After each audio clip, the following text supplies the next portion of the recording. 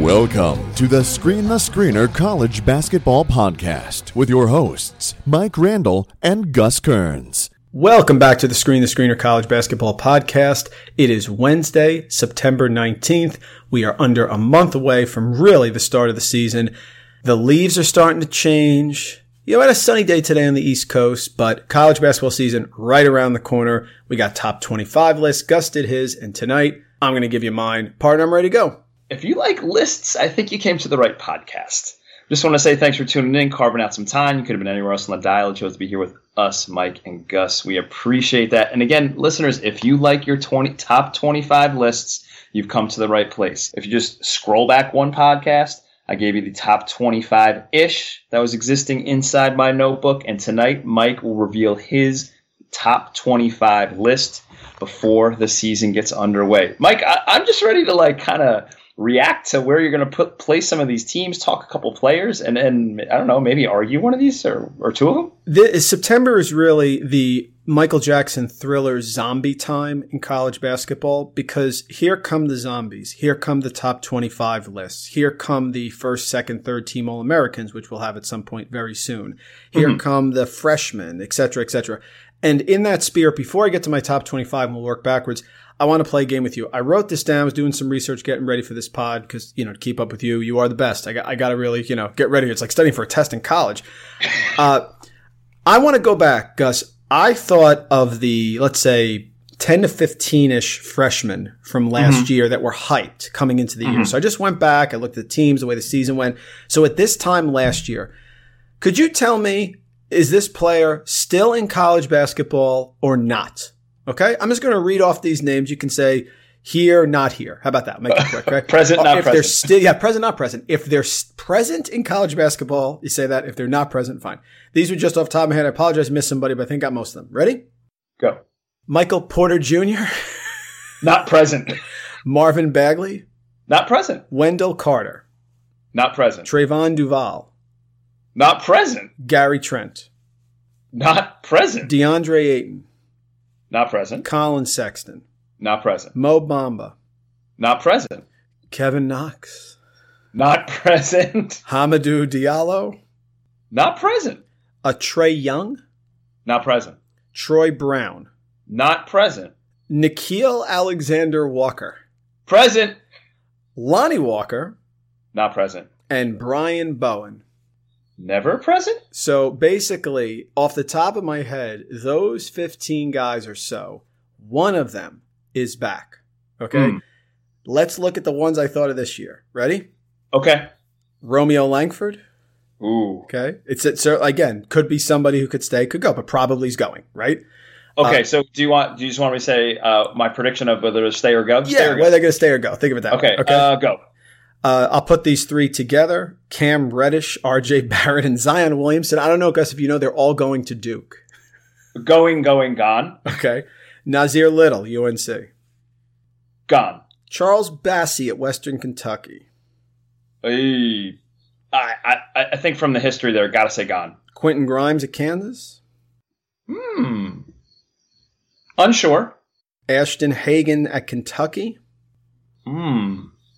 Another unsure. I'll say gone. Keldon Johnson, also at Kentucky. Gone.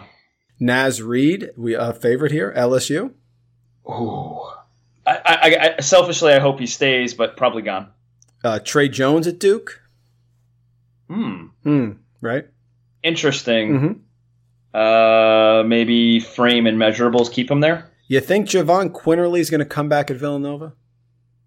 Ooh, boy. I think it depends on how they do as a team, and that backcourt's a little crowded, so it may depend on how much play he gets. Jalen Horde at Wake Forest. Oh, gone. Darius Garland at Vanderbilt.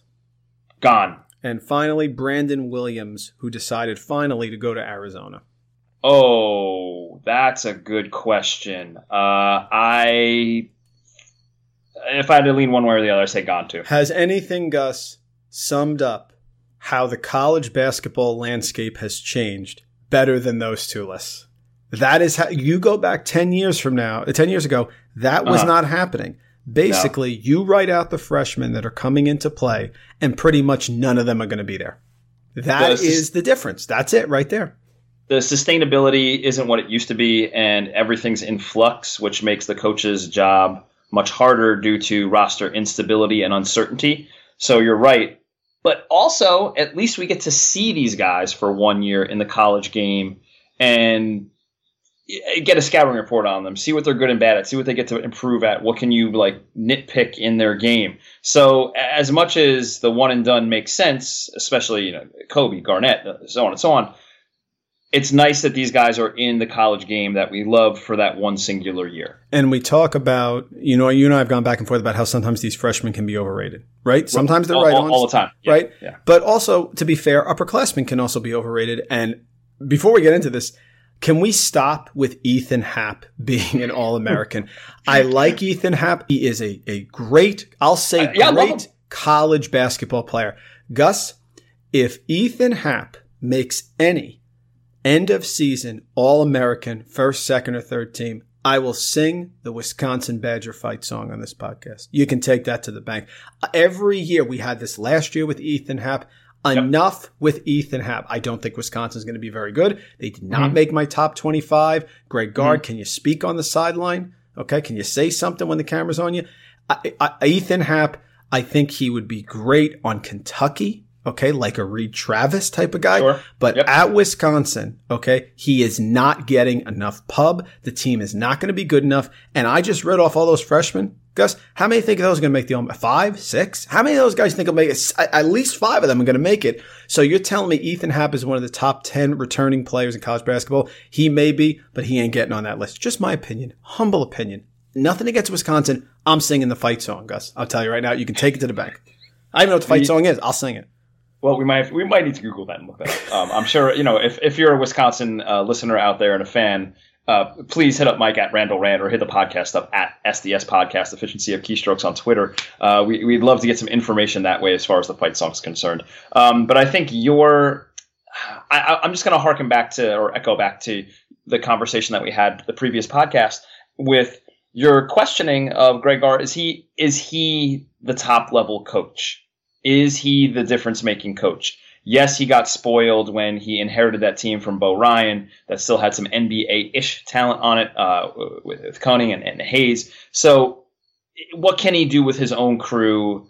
I mean, Happ is a holdover from that team as well, but is Happ going to take the next step offensively? I think that's the big question with his game. We know he's gifted defensively, gifted down in the post.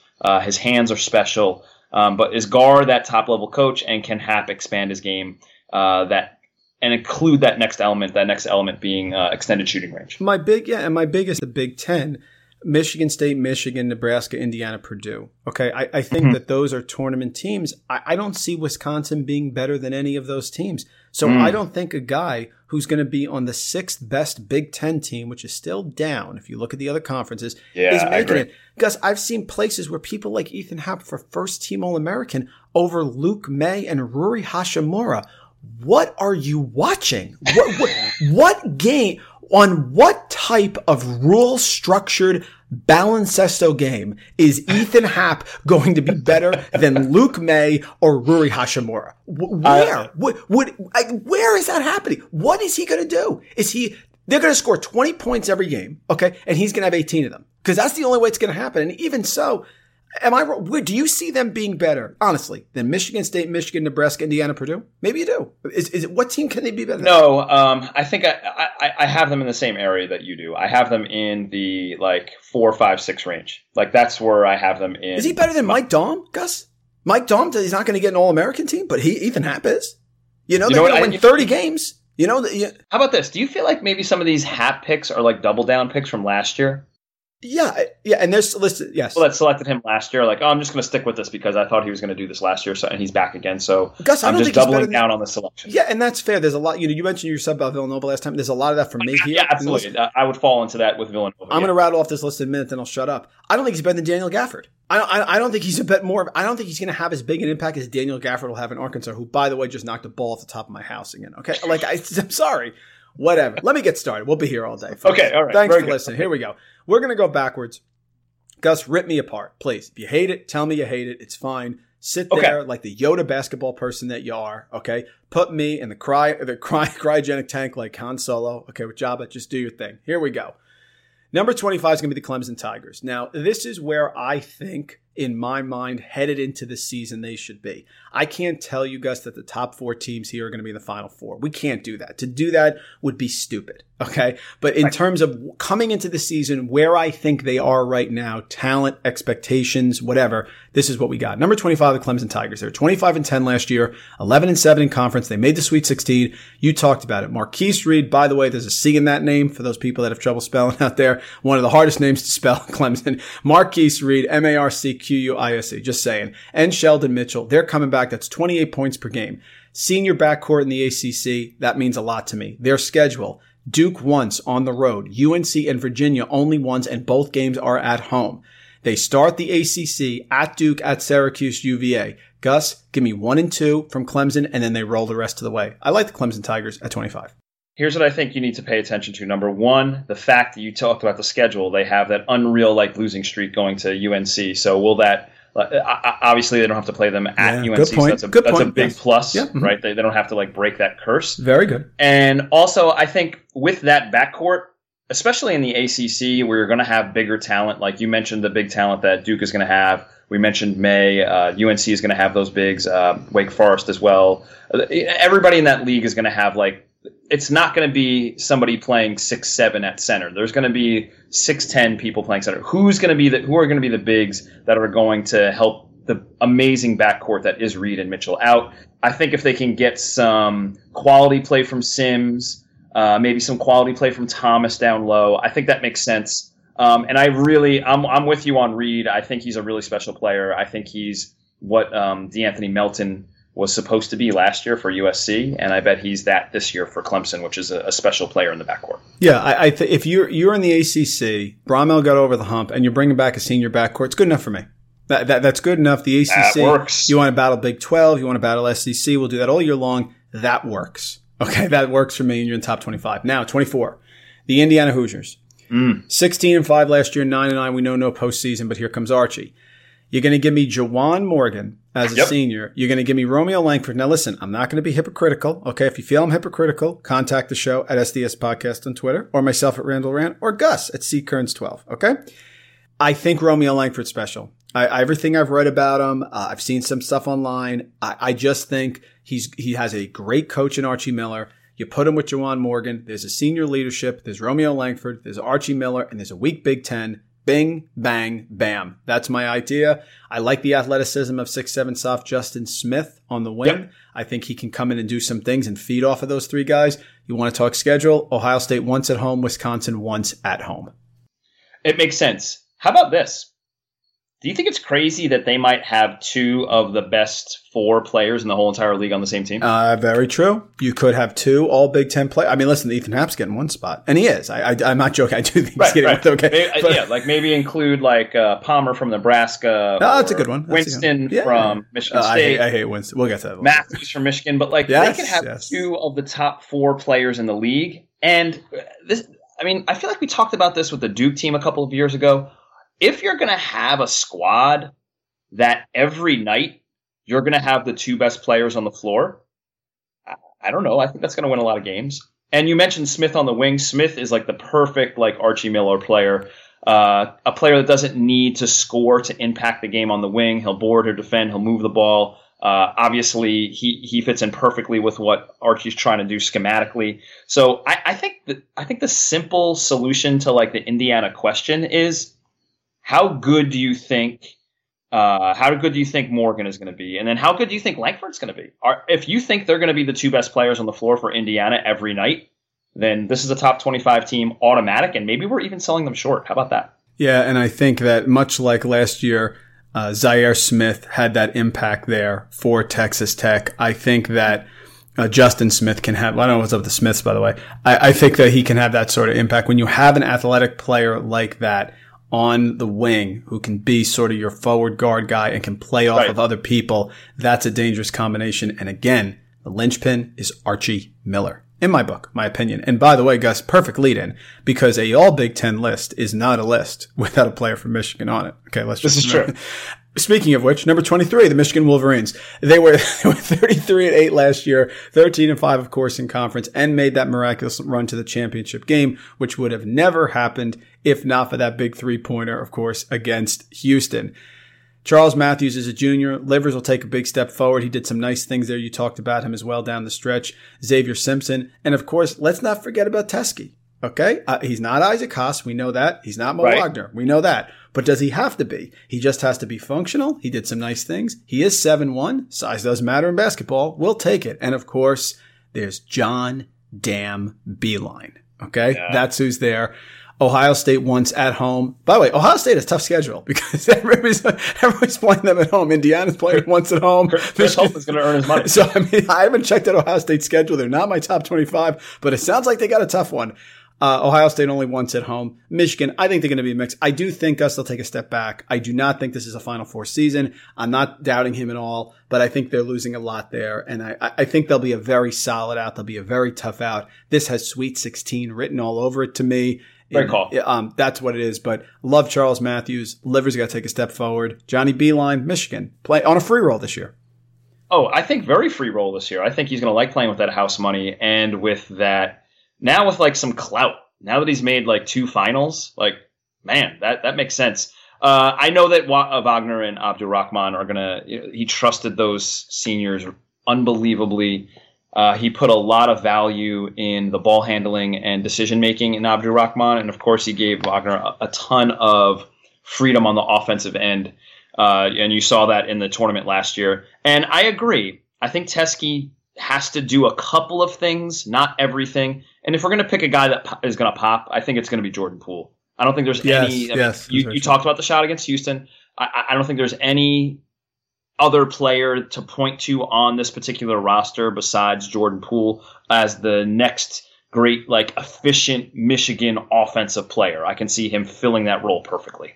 John Teske, functional. That's not good enough for the podcast, is it? No, it's close. It's close. It's not there yet. John Teske. John, we're getting there. We're building towards it. As we're building towards the top 25 here. Number 22, the TCU Horned Frogs. All right, 21-12 last year, 9-9 in a tough Big 12. And when I rattled off my end of the season, which, by the way, I will make a regular feature here on the Screen to Screener podcast this year. After like a couple games, I'll just do win-losses for the entire conference and come up with who's going to win. And then, of course, bet the opposite because that is not going to happen. They lost in the first round of Syracuse, gave Syracuse a good game. No Jalen Fisher. You talked about that. He's hurt again. That is going to hold them back. But listen, a solid nucleus. J.D. Miller, Kawhi Noise, only a sophomore. Alex Robinson, you know I have this love-hate relationship with him. I know he's very important, but when I watch him, he stinks, okay? Desmond Bane, shoot the ball, Desmond. Maybe that's the name of the podcast. Shoot the ball, Desmond Bane. 46 point. We're getting very warmer. 46.1% from three-point range. Gus, I'll tell you this. TCU's end of Big 12 conference schedule. Ready? At West Virginia, Texas Tech home, K-State home at Texas. So there's no big easings there. But Jamie Dixon, great job. Job security, Jamie Dixon. He's doing it fantastic. I think they'll be in the top 25. I like the sum of the parts here. But no go-to guy kept him out of the top 20 for me. Yeah, and I think that you were kind of counting on Fisher to be that go-to guy, and when he comes back, like how he's going to fit into the puzzle that they've already kind of put together without him. So that's always a tricky situation when you bring your supposed star player back into an already firmed-up team construct. That Jamie Dixon's going to have to figure that out. I think that is going to be not difficult, but I think challenging. And I don't think it's going to be as easy as it seems like when, Jalen Fisher's returning. Oh, great. Put money on TCU. I think that meshing period might take a couple of games. And also, I think you're right. They're going to struggle without that go-to guy. And I think, of course, we talked about it last time on the podcast. The biggest thing with TCU is, can they firm up some things on the defensive end? You mentioned like their score totals for multiple games. They were in the 80s and 90s and lived that way. Did it breed success in a March invite? Yes, but I think if they're going to take that next step, live in the top 25 all year and win a game in March and maybe even think about the second weekend, then I think they have to do something a little bit more firm on the defensive end. You know, I struggled with 21. I wanted to put Loyola Chicago higher. I wanted to put them in the top 20. They're fantastic. I just, here's the thing. Maybe they can take the Gonzaga step, okay, where nice little run, perennial. That's just really hard to do, okay? And I'm putting them in here because they're going to have a solid season, but they're not surprising anyone next year. So people are going to be fired up. 32-6, 15-3 in conference, Final Four, Sister Jeans 99. We know the whole story. Clayton Custer, Missouri Valley Player of the Year. He's back. Krutwig's back. He's a sophomore. Marcus Towns. That's a total, Gus, of 35.8 points per game coming back on a Final Four team. If this team had any other name next to it, Duke, Kansas, they'd be number one in the country. A Final Four team returning 35.8 points per game that plays the type of defense they do. However, I do think people are going to get up for them, and I don't know, sometimes it's an adjustment period. Northwestern wasn't nearly as successful as Loyola Chicago, but they brought everybody back and they struggled. So I'll put them in the top 25. I have them at 21. Of course, the big game on the schedule for them, November 27th in Chicago, Missouri Valley Mountain West Challenge with Nevada. Haven't we had this conversation a number of different times? Not necessarily you and I, but just the college basketball community as a whole. Haven't we had the conversation of they're going to be the next Gonzaga? Oh, they're going to be the next big mid-major. And we felt like we've had that conversation. And I think we used this word before, but I think the sustainability of these programs is so fragile that it takes a special coach and it takes a special vibe and it also, you need that culture. And Porter Moser may have it, but I got to see it first. I got to see it first. Yes. But I think if we're going to continue that conversation, I think the team that makes the most sense and is logical to plug into the fill in the blank of that conversation is Loyola Chicago. So I'm with you on that. Definitely. Going to the top 20, we're rolling. Florida State Seminoles. They were 23-12. They were 9-9 in conference, but they did have the nice run to the Elite Eight. They got Phil Culver back at forward. They got Terrence Mann back at guard. That's 25.4 points per game. They have great ancillary pieces. They have a lot of depth. David Nichols is there, transfer from Albany. So, listen, I told you, when you expect them to do stuff, they usually disappoint, but they certainly have a lot of athleticism. And listen, they may only be a middle-of-the-pack team in the ACC, which is crazy. I think a great battle is between them and Clemson. Who do you think is going to be better? I think it's a coin flip, really. It depends on what you like. But they need a big home court advantage. They need to get some big wins. They are the type of team that can win at Duke. They can absolutely win games like that. But I think 20 is just about right. I love their athleticism and their talent. That's why I put them in the top 20. I think you're right to put them inside the top 20, and I think it's also a correct move to have Florida State inside your top preseason top 25. You mentioned the people that they have coming back; they always have a big inside that can make be a shot deterror and disruptor. And I think the thing that Florida State has done a better job with is keeping talent on the wing and having shooters and athletes out there that can actually make a play. You might want to throw in Raekwon Gray or Anthony Polite into that equation on the wing as well, as far as like shot makers and good decision makers and good ball handlers. And you want to see if both of those redshirt freshmen learned and absorbed what that Elite Eight run entailed, and see if that they can apply that this season when they're in part of the rotation. And I agree with Nichols. I think he's kind of an under the radar guy for this team, and I think he's going to make a big impact. Maybe not scoring-wise, but definitely stability-wise for the roster and for the team. I decided to put West Virginia 19th. Yeah. It's a belief pretty much in Huggins. 26-11, 11-7 in conference. Sweet 16. His teams get better as the year goes on. So I'm here thinking that they are going to get better, and I'm believing exactly what's going to happen here, that he will find a way to get them at the end of the year going. Now, if you want to talk about what they have back, they have they have Issa Ahmad back, they have Kanate, Duck, okay, Lamont West, but they're all big men. Now, if you look at their schedule, listen, it's going to be brutal, and especially at the start, their non-conference schedule, they do have Florida on December 4th. They're going to have Rhode Island on December 16th. Here we go. I mean, the Big 12 schedule is just so brutal. I'm going to rattle this off. It's just hard. Texas Tech home, at Texas, at Kansas State, Oklahoma State. I mean, that's not a gimme anymore. At TCU, they got Tennessee in there in the Big 12 ACC Challenge. So their game in that challenge and against the SEC, Big 12 SEC is going to be at Tennessee. Tough draw. Brutal. Okay, not the draw you want. I don't know what you want, but that's not it. All right. And then the end of the year, They got Kansas, Kansas State, at Baylor, TCU, at Oklahoma, Iowa State, at Oak State. So it's a tough run. I think they're going to get better. They have to win their home games. I just couldn't keep them out of the top 20. It's really that simple. But the question is going to be the guard play. Oh, and that's exactly where I was going to go with the follow-up here. How many times on this podcast, how many times in your conversation with your buddies or your family during March and when the conference tournaments are on and you're getting ready to fill out your bracket, how many times do you lean back on one of the go-to phrases in our sport, guards win in March? So that's going to be the question. Does he have enough guard play to get the ball to those talented wing players and bigs that you mentioned earlier in your rundown? That's going to make a difference. And I agree with your trust in Coach Huggins that he'll figure out a way to manufacture that and to facilitate that and make sure that happens. But at the same point, why not lean back on, if we're going to question something about West Virginia and the Mountaineers, why not lean on one of the old adages, guards win in March, and when you lose two high-quality guards like they did last year in Carter and Miles, like legitimately the identity of their program last year and for the past 4 years, like that's got to sting and that's got to factor. So are they going to find guards that can help them win in March? I put Michigan State 18th. 30-5, 16-2. They ran a 32 last year. Couldn't beat Syracuse. Terrible job. I think Kenny Goins is better than you think. I think he gets in foul trouble. He gets very active, but I think he's a solid, workable big man. You know, I would almost say like a Euro big. I know he doesn't shoot much, but I feel like he's always at the foul line looking to hit that backdoor pass off the wing. I like Goins. I think he has a little versatility.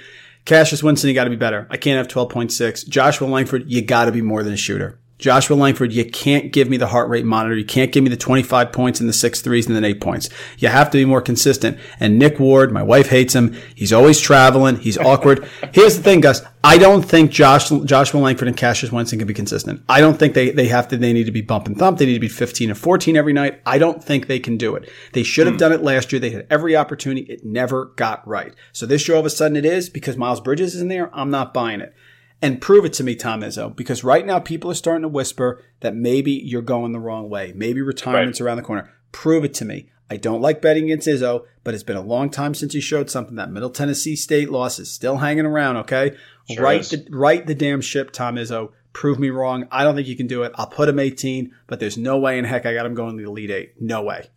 So I think 18 sounds about right for this team, and I think the range or the spectrum that you could put this team at, if you have them inside the top 10, I can understand that. If you have them at 25 or maybe poking outside of the top 25, I can also understand that too. Here's why.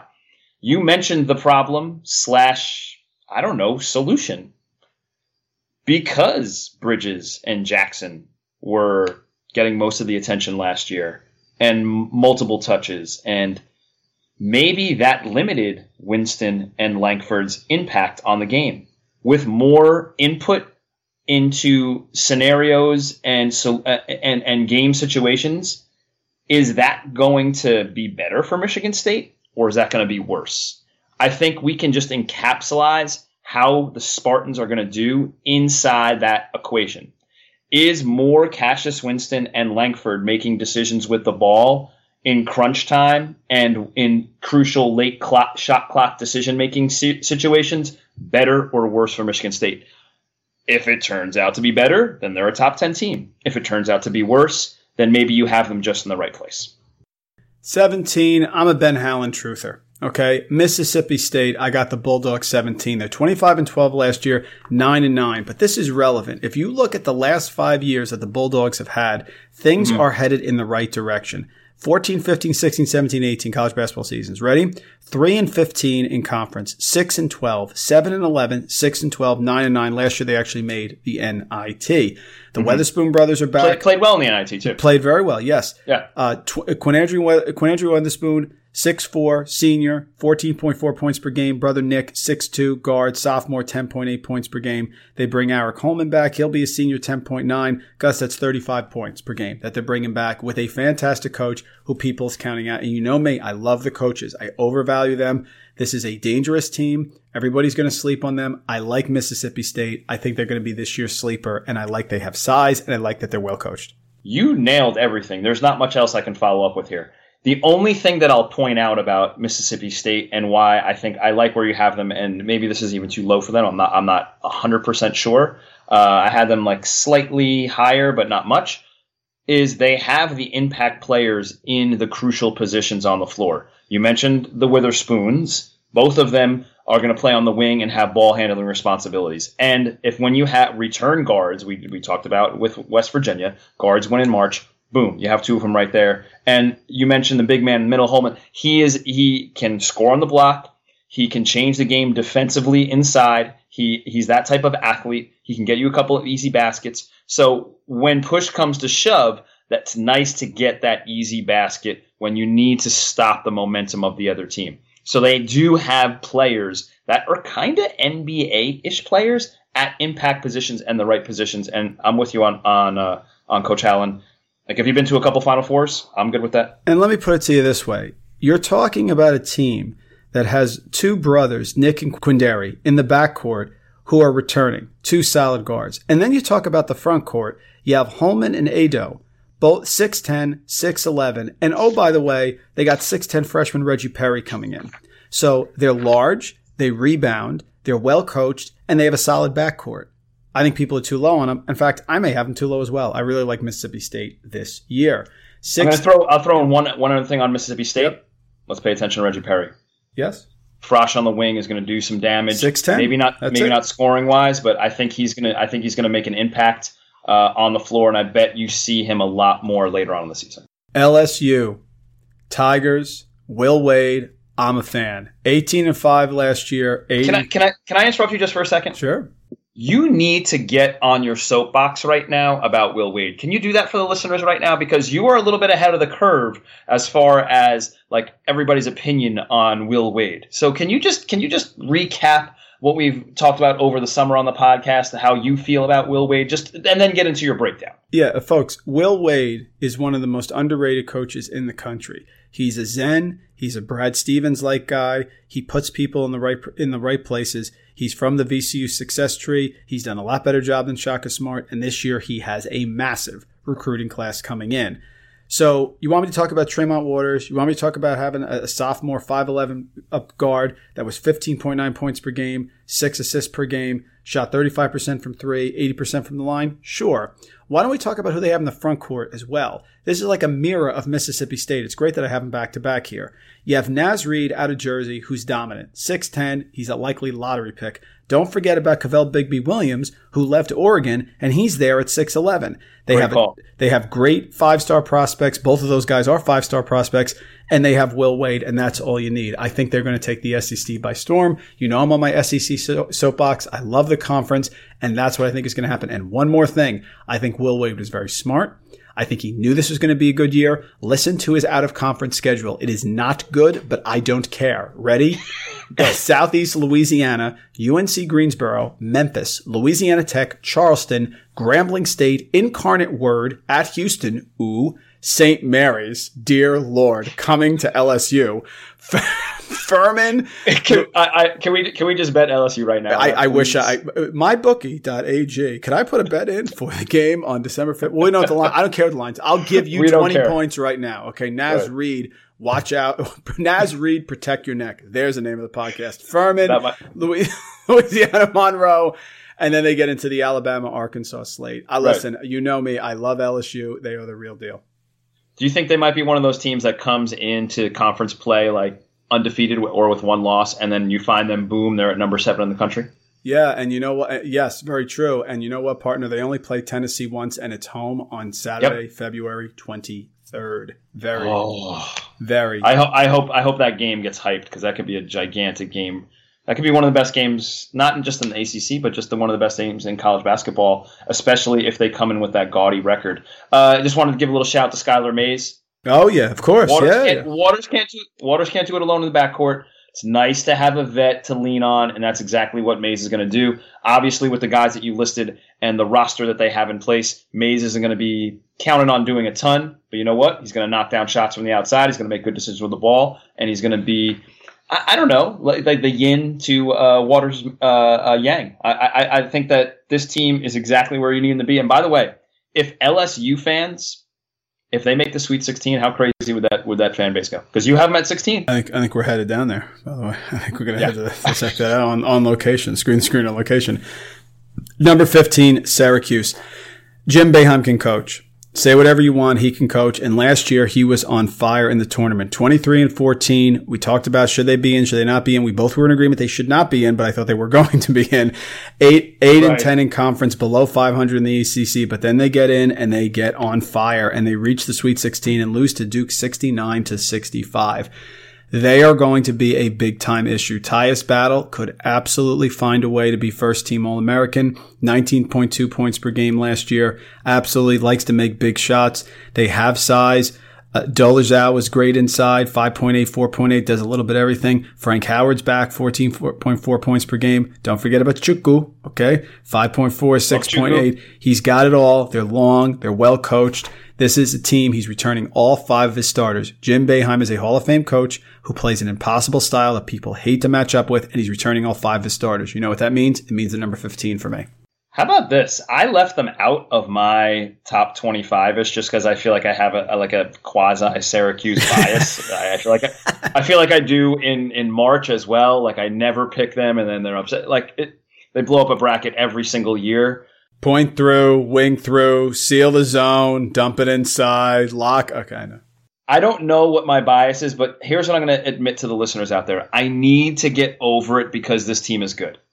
I need to see through my veiled view of Syracuse because Battle, great call with him. There is a pathway for him to be a first-team All-American. There is.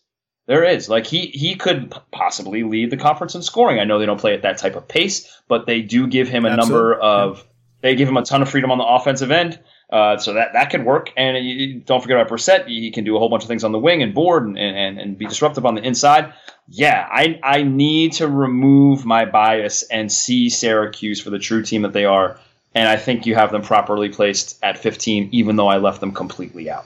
Hokie Nation, Virginia Tech checks in at number 14. I believe in Buzz Williams. They have advanced to the NCAA tournament each of the last 2 years after not making it for 9 consecutive seasons. Look at what's gone on here with the Hokies the last 5 years. In conference, 2-16, 2-16, 10-8, 10-8, 10-8. So he's raised the floor, Buzz Williams has. He has 5 of his top 6 scorers and top 5 rebounders back so that people are expecting things, and I think they're going to deliver. Are they going to be better than Syracuse? Are they going to be better than some of those teams in the middle of the pack there in the ACC? I think that's the key question. 21-12, 10-8 in conference. They lost Justin Bibbs, but everybody else is back. Blackshear's back, 12.5. Nickeil Alexander-Walker, the only freshman who's back from last year, 10.7 points per game. He could really take a step forward. Ahmad Hill, 10.6. So he's got, and don't forget Isaiah Wilkins as well coming in as a freshman. They got the good recruiting class. I think they can take a step forward, Virginia Tech, and I believe in Buzz Williams. So between Kerry Blackshear and Chris Kark, played in 33 games last year. If they're healthy, that's the big key. If they are healthy with Justin Robinson, this team is going to make it back to the NCAA tournament, and they could go a heck of a lot farther this year. I like them as well. Tough matchup. Remember, they also did beat Virginia last year. Remember that game? That's probably the game that secured their March invite. They needed it. Regardless they needed of it badly. Regardless of their finish in conference at the end of the season, which didn't go exactly according to plan. How about this? I have 2 things for you on Virginia Tech. How about Robinson and Alexander Walker being one of the most underrated backcourts in the nation? Ah, good one. Excellent. Very good. Not just in conference, in the nation. And let's hit the rewind button a little bit. Let's go back to Marquette. Do you know how many NBA players that Buzz kind of underrated. Mm-hmm. Do you know what they did? Were they one and done guys at Marquette? No, they weren't one and done guys. They stayed there just like the one player that you included on that freshman list that remained. Nickeil Alexander-Walker remains, and I bet that Buzz got his NBA developing clause into him, and we see a gigantic jump, and that gigantic jump vaults Virginia Tech ahead of the Florida States, ahead of the Syracuses, ahead of the Clemsons in conference, and then maybe has them clawing and scratching at the top teams in the conference, the UNCs and the Dukes.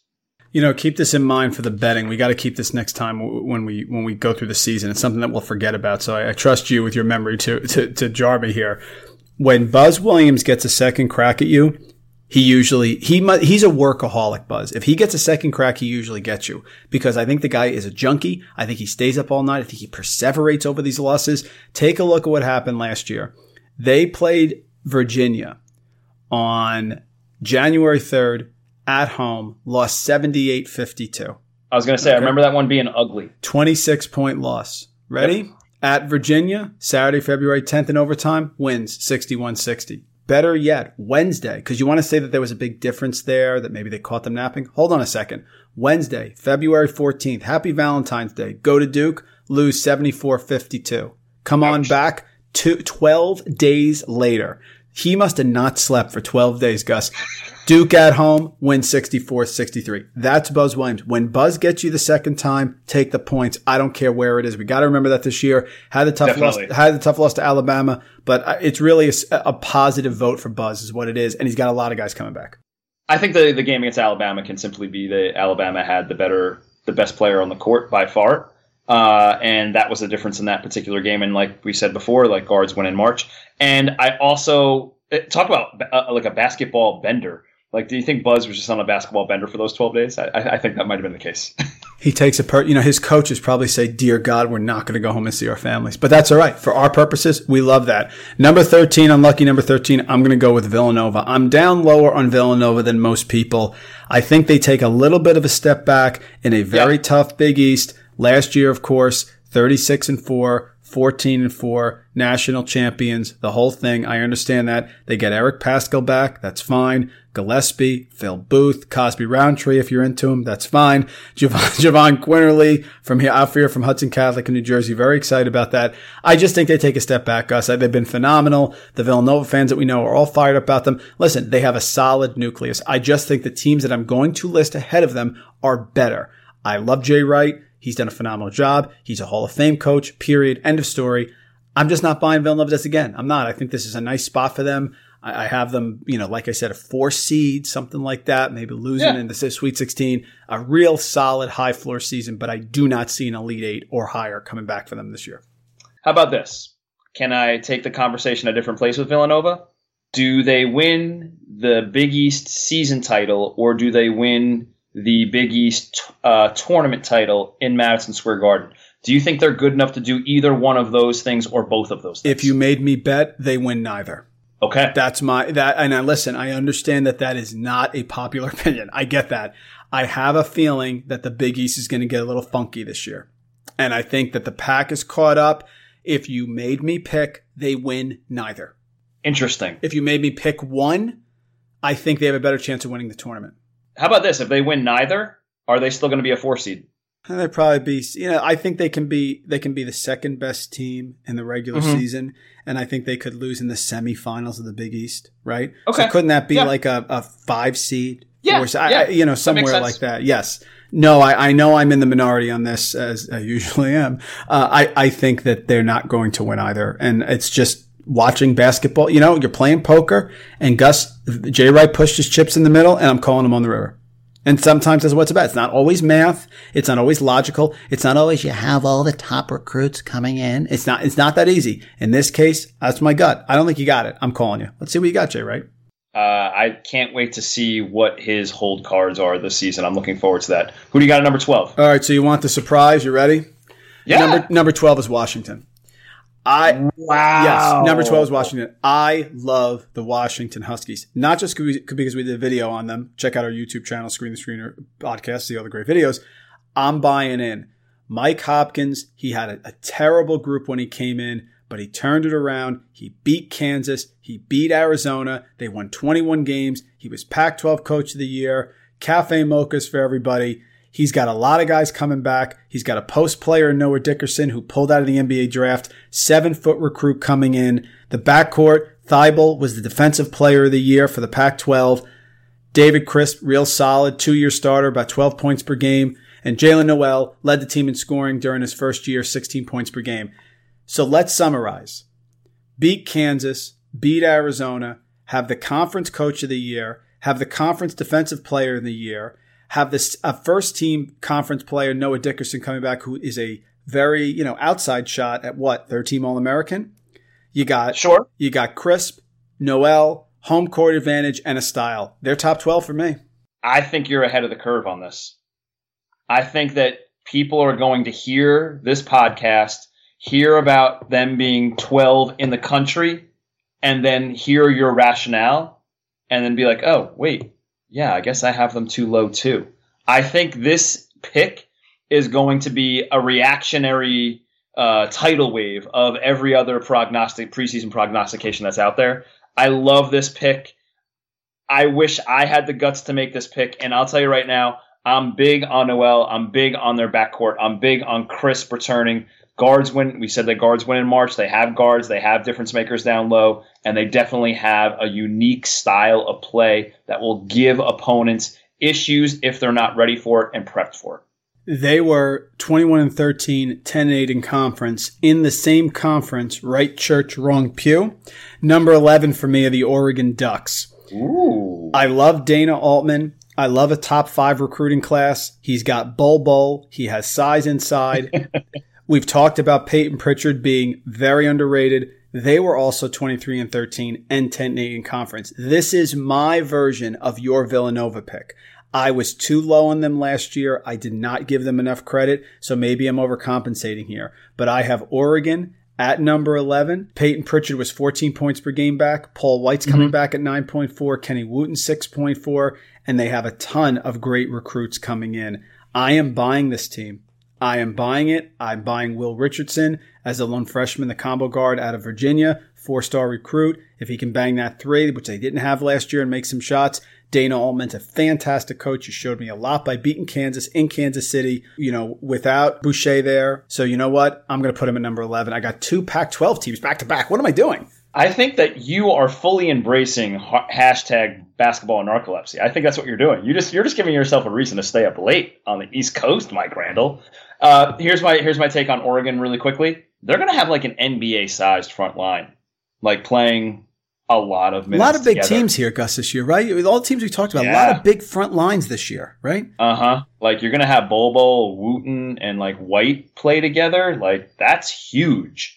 That's the gigantic NBA-ish front line. Bol's pretty skilled. It's not like they're all stiffs. And I have a secret love affair with Peyton Pritchard. I think I love him returning. I think he's going to do great things in the Pac-12, and I think he's going to have a Monte Morris type year for the Ducks. That's how impactful I think he will be this season for the Ducks in the Pac-12 and in March too. I'd really love to see Oregon LSU. I think that'd be a great game. 2 top 5 recruiting classes, big size inside, great coaches. I think that'd be phenomenal. Let's make that happen in the Bol versus Naz Reid. I'm in. Sign me up. Put that in the Sweet 16. I'd love to see that game. Top 10. Here we go. Kansas State. Barry Brown's back. Dean Wade is back. The experience. Great job by Bruce Weber. Lost to Loyola Chicago in the Elite 8 last year. Fantastic upsets along the way. They got Diarra, just super athletic. Xavier Steed, you already talked about him. This is a team that can beat Kansas. Am I picking them to beat Kansas? No, I am not. Okay? But wouldn't it be ironic that as Self tries to go for the 15th straight Big 12 title, he gets knocked off the year after he looks most vulnerable? If it happens, Gus, which I don't think it will, but if it does, it's going to be the Kansas State Wildcats, who were 25-12, 10-8 in conference last year. How about this? I'll just provide a simple comparison for the Kansas State fans out there of a way that they could possibly dethrone Kansas. How about this? How about if Dean Wade outplays Lawson? Do you think Dean Wade is going to be better than Lawson this year in conference? I think he can cause a lot of problems. I think so. I think on the offensive end and on the defensive end, strangely enough, they have somewhat similar skill sets. They just might get the job accomplished in different, in a variety of ways. But I think if that equation, which way is the greater than or less than sign going in that equation? I think that might determine the Kansas versus Kansas State matchup this year in conference. And depending on which way your variables lie, that might be the answer. Number 9, give me Bruce Pearl. Give me the Auburn Tigers. 26-8, 13-5 in conference. They lost Herron. They lost Davion Mitchell. They lost Deshaun Murray. Who didn't they lose? They didn't lose Bryce Brown. They didn't lose Jared Harper. They bring back Anthony McLemore. They bring back Austin Wiley at some point and Daniel Purifoy. I like this team. I like what Bruce Pearl's doing. The SEC's loaded. Last year they made the round of 32 and then they were knocked out there by Clemson. I think they go further this year and I think they have a very, very solid team with a great tempo and a great style. And Pearl's got it going on. I like Bruce Pearl. Made some mistakes. I understand that. We all get second chances. He's making the most of his in Auburn. One thing I'll bring up with Auburn. How do they react to that game, the last game of their season last year? They should get pissed off. If they don't, it's a problem. You're right. So if that's like the thing that's going to light their fire during the off season and really focus them in on the practice floor, I think that works because I don't think any of those players want to go out like that. I don't think they want to go out on a settle game where they're getting blown out by 30. So I think if the push comes to shove, Pearl can pull that up in with 2 minutes to go in a tight game and be like, look, we know how not to do it. Let's do it this way. Let's do it a different way. I think that could be a good rallying cry for this team, and I think that might be something they could use in March when they get into a tight game instead of getting blown out. Number 8, North Carolina. Last time Old Roy was 11-7 in conference was 2015. They came back and they were runner-up in 2016, going 14-4 in the ACC. 26-11 last year, 11-7 in conference, was a team that everyone thought was going to get hot with Joel Berry, and they ended up getting smoked by Texas A&M. He's got Nazir Little and Kobe White coming in. I love UNC this year. I love them. Luke May, of course, Cameron Johnson. It shows you how good the top 7 are that I have them number 8. I love this UNC team. I absolutely think they can make a Final Four. Huge fan of theirs. Love the freshman coming in. Roy doesn't bonk 2 years in a row. You know my thoughts on him on Mount Rushmore. He's Washington. He's not Teddy Roosevelt over the last 15 years. But I have to put him 8, Gus, because the teams in front of the top 7 are loaded. If you have UNC at 8, like, the top 7 teams are absolutely jacked. Like, that's how good this college basketball season is going to be. If you have UNC, and I'm like trying, like, you know, I'm flipping through the notebook. I'm thinking about our Final Four picks and our All-America picks and you know, conference picks and so on that we'll get to on further podcasts. I feel like I'm talking myself into UNC into making the Final Four again. Could happen. Like, I feel like I'm going down that. I'm feeling like I'm going down that avenue. Big question for them. Can Kenny Williams and White, you mentioned Kobe White, can both of those guys take care of the decision-making, ball handling, and fast break initiation responsibilities that Coach Williams will put on them? If those two guys can handle it in some respectable fashion, then I think I've just talked myself into them being a Final Four contender. Yeah. Number 7, Tennessee Volunteers. My only concern is it's Rick Barnes. 26-9, 13-5 in conference. But with who they have coming back and the reigning SEC Player of the Year in Grant Williams coming back and Admiral Schofield as a senior coming back at 13.9 and Lamont Turner, the deadly three-point shooter, coming back averaging 10.9, 40% from three-point range. They have everybody back, all the pieces. They ended up in the round of 32. They should have gone a lot farther. Had the problem, of course, with Loyola Chicago in the game they probably should have won, and it could have cost them a Final Four appearance. Yeah. After being predicted 13th in the preseason, this year they're going to be the hunted, not the hunter. And I think that they're going to make a serious run. I could have them in the Final Four. They're number 7 for me. If you're making a top 10 this year and you don't have Tennessee inside your top 10, then you're doing something wrong because that's exactly where they belong. It's the complete opposite or other end of the spectrum where they were predicted for just one season ago. And as much as we might get on Coach Barnes about his March success or winning that close game, I'll tell you what he does do. He gets his guys better in season. That's what he does, and that showed last season without question. Like you mentioned, they're not sneaking up on anybody. They have the Player of the Year, the Coach of the Year, the Freshman of the Year, and the Sixth Man of the Year, and throw in Admiral Schofield, which I know is one of your favorites. And yeah, this team belongs inside the top 10, and I wouldn't be surprised if they make some appearances in people's Final Fours once we get to those Final Four picks leading up to the season. Here we go. Gonzaga is going to be 6. Okay. And listen, this top 6, Gus, is as close as it possibly can be. We're going to separate by hairs on your chinny chin chin. So they are not far behind the number 1 team in the country. They are not. I'm not sold on Tilly. I told you about that. I am sold Right. on Rory Hashimura. I am absolutely sold on Zach Norvell Jr. 100%. Perkins, let's see how he does. The big key is Crandall. If Crandall comes over and dominates, watch out for this team. Mark Few, Hall of Famer, legendary coach, 32-5, 17-1 in conference. They're going to win the conference again. Love them. Depends on the draw. They could absolutely win a national title. No problem with that. They got Brandon Clark coming in, who Rory Hashimura is already busting. He's not the most athletic guy on the team. I am. Right. Yeah. He's got a little more hop than me. Okay. So they already got that going on. He's going to have a great schedule. I love Gonzaga. I do. I just put him 6 right now because I'm unsure of the backcourt, but they are not behind the number 1 team by a lot in my book. No way.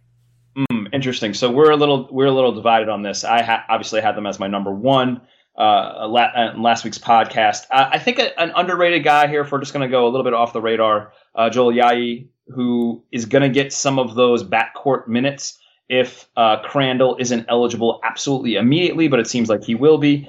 And that would be nice if he got some experience and got some exposure. So if there is foul trouble or if one of those guys runs into an injury, they do have another ball handler to rely on, and Ayayi might be that guy. But I'm with you. If Crandall can come in and be a difference maker, not necessarily light up the scoreboard and come in and average 17, but if he can be a difference maker in game-changing situations, late shot clock, late game situations, then I think that is the thing that might sway the Gonzaga up from 6 closer to 1. And like you said, it's so close with these teams. You literally can argue any of these 7 teams to be number 1 in the country. I'm totally with you on that. People think I hate Duke. I don't. I have them at number 5.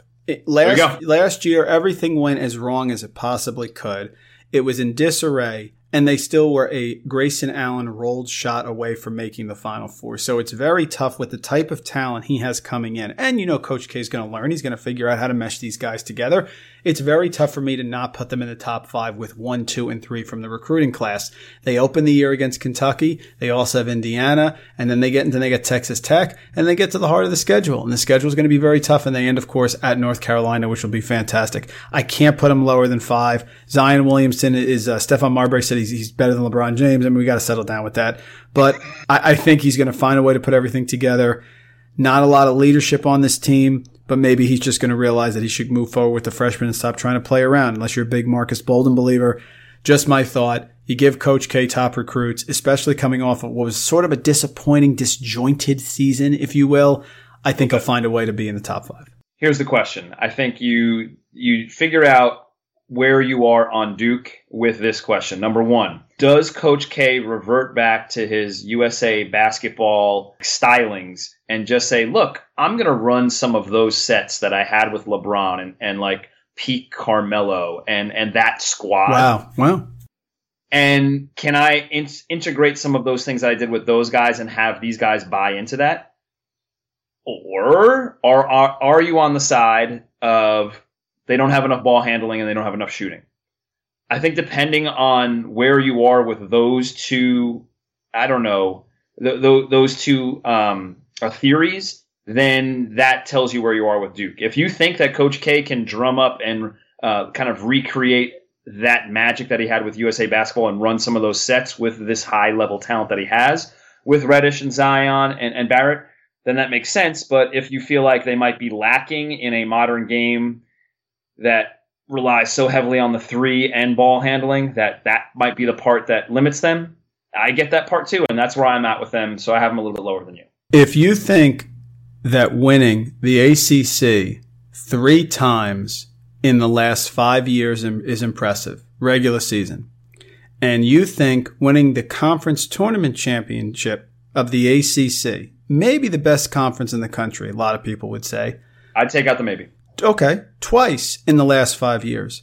And this same team is returning their backcourt and returning the majority of their scoring from a team that entered the NCAA tournament last year as the number 1 overall team, 31-3, 17-1. Then you have to put Virginia Cavaliers in your top 5, and I am putting them number 4. I'm buying the Tony Bennett redemption tour. I am allotting for the fact that they had a tough loss, which again is not much worse than the Michigan State losses or the Kansas losses years ago and the Duke loss as well. It's not. but I am going to take a little bit off, and I won't put them number 1. I won't even put them number 2 and number 3.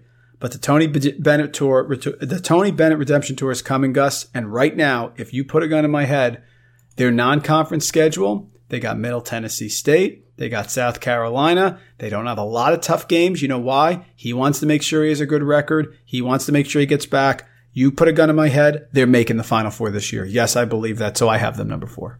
When I've tried to figure out who I'm going to put into my Final Four, the conversation or the notes that I take in the notebook, the first line is always UVA. So I'm right with you on the Tony Bennett Redemption Tour, and I think that they're going to end up in Minnesota by hook or by crook. I think the one thing that to pay attention to, and this is the number that I think is worth viewing and keeping track of is the entire season, is the tempo number. Can they just get slightly more up-tempo? Not go from the 300s to the 100s, but maybe go from like 350 to like 303. How about that as far as tempo numbers go? And give his talented players that he has returning a few more offensive opportunities and trust them to freelance a bit more on the pick and roll instead of, I don't know, staging every possession and juicing the shot clock. So maybe put some trust in the guys that he has returning. I bet Tony Bennett makes that tweak, and I think that tempo number is the number to pay attention to. John Calipari this year not only has the great recruits, he also has the veterans. P.J. Washington, Nick Richards, Quade Green, and of course, the huge transfer of Reed Travis. It is impossible for me to say after last year, 26-11, 10-8, won the SEC Tournament Championship, made the Sweet 16 on a team that was god-awful from three-point range. I can't see them coming back with Reed Travis inside and this star group and Calipari licking his chops. Kentucky's number 3 for me. Listen, the equation is unbelievably unique. Not only is it unique for Coach Cal, but I also think it's unique for any team in the country. Not every team has talent coming in that he does, besides Duke aside, and perhaps Oregon. Not every team has, I don't know, NBA draft talent potentially returning. Guess what? He does. Not every team has a first-team all-conference player from a Power 5 conference coming back and playing at his school, and he does with Reed Travis. So this equation that we've talked about a number of different times on the podcast is not only unique to Cal, but I think it's unique to college basketball. I think it'd be very hard to find something similar to this. We talked about the talented freshmen coming in. We talked about a couple of the returners, and I think the key part of the equation is those returners. They can be coaches on the practice floor. They can take some of the ownership in timeouts and close games. They've been through the wars. They know like what the SEC battle is going to be like in the grind. And maybe that offensive efficiency number and some of those shots from 3 will actually sink, making Kentucky a legit number 3 team in the country. Number 2, you know who number 1's going to be. Bill Self has really impressed me, Gus, with what he's done the last few years. I'm going to put Kansas number 2. Okay. He has the most balanced team and most depth that he's had in quite a long time. Mm-hmm. Their roster coming back, they have Vic, they have Azubuike, the big man inside, 7 feet, just got to work on the free throws, okay, babe? And then he's got the transfers in Lawson. He's got Charlie Moore, who I think will start and should start as the point guard, Devin Dotson, Quentin Grimes. We can go on and on. This team is for real, and you can't tell me after last year I buried them over and over again, and they still stuck it to me. Jayhawks, number 2, Billy Self. So wouldn't it be crazy if the Jayhawks made back-to-back Final Fours after people questioning Coach Self and his performance, whether it be in the round of 16 or the round of 32 or getting to another Final Four? Wouldn't that be ironic? And this equation that we talked about with Kentucky is very similar with Kansas. It's odd. It's not your traditional pathway to success, and especially Jayhawk success. Gone are the trusted guards of Frank Mason and Devontae Graham, and in come the question marks of a transfer and 2 ultra-talented freshmen. Does Self give the keys to the car to the transfer and the talented freshmen and let them do their thing? And does Dedrick Lawson blow up and become player of the year in his first year in the Big 12? And my number one team in the country. Groove is in the heart. After watching what they did last year and rooting for them, and when Lindsey Drew went down doubting them, and having them buried against the Cincinnati Bearcats, I'm done. Cody Martin will man the point. Drew will eventually come back. They have transfers coming in. They have the 5-star recruit coming in Jordan Brown. The Nevada Wolfpack, Caleb Martin, Cody Martin, Jordan Caroline, senior, positionless basketball, mojo, Musselman, 18 assistant coaches. This is my number one team in the country. I don't give a damn what conference they're in. I couldn't care less. The Nevada Wolfpack, they have that je ne sais quoi. They have that winner mentality. They can shoot it. They can get shots off whenever they want. They play smart basketball. They don't turn the ball over. The Nevada Wolfpack, Mike Randall's number one team in the country. Now that is a top 25. Damn right. It's a list, people. If you came to the Screen the Screener College Basketball Podcast to have a little surprise along the way on your list, I think that you just got it in the biggest fashion that you could. I think there might even be a Hendrix Hayes now over Reno. That would make perfect sense right now. Mike Randall, I don't know if anybody else has had the guts to put Nevada number one, even with all the returning parts. We've mentioned on a number of different occasions that returning players help win, guards help win. You need the required big. Guess what? This team kind of checks all the boxes. There's not anything that you're going to throw at this roster or this coaching staff where you're going to be like, I'm not sure if they have that.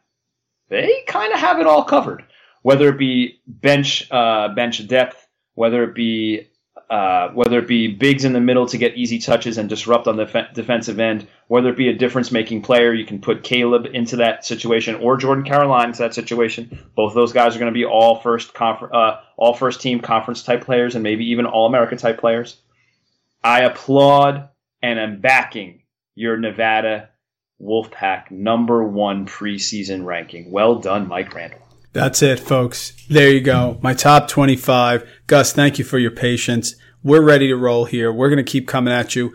A lot of great stuff coming up in the podcast. Please, if you want more, if you want to see my ugly face on a video, if you want to see Gus breaking it down and hear him breaking it down, and you want that extra podcast, one a week, you got it. Patreon.com. Become a patron. $6 a month. Support creators being creative, folks. That's what we're doing here. Support us. You'll get a t-shirt. You'll get access to us. You're on the board of directors of the show, and you'll get an extra podcast. We're ready. Thriller, zombie video. Here comes college basketball. No one's got more stuff than Screen the Screener. Cheers, cilantro, grazie, arigato. So happy the season is so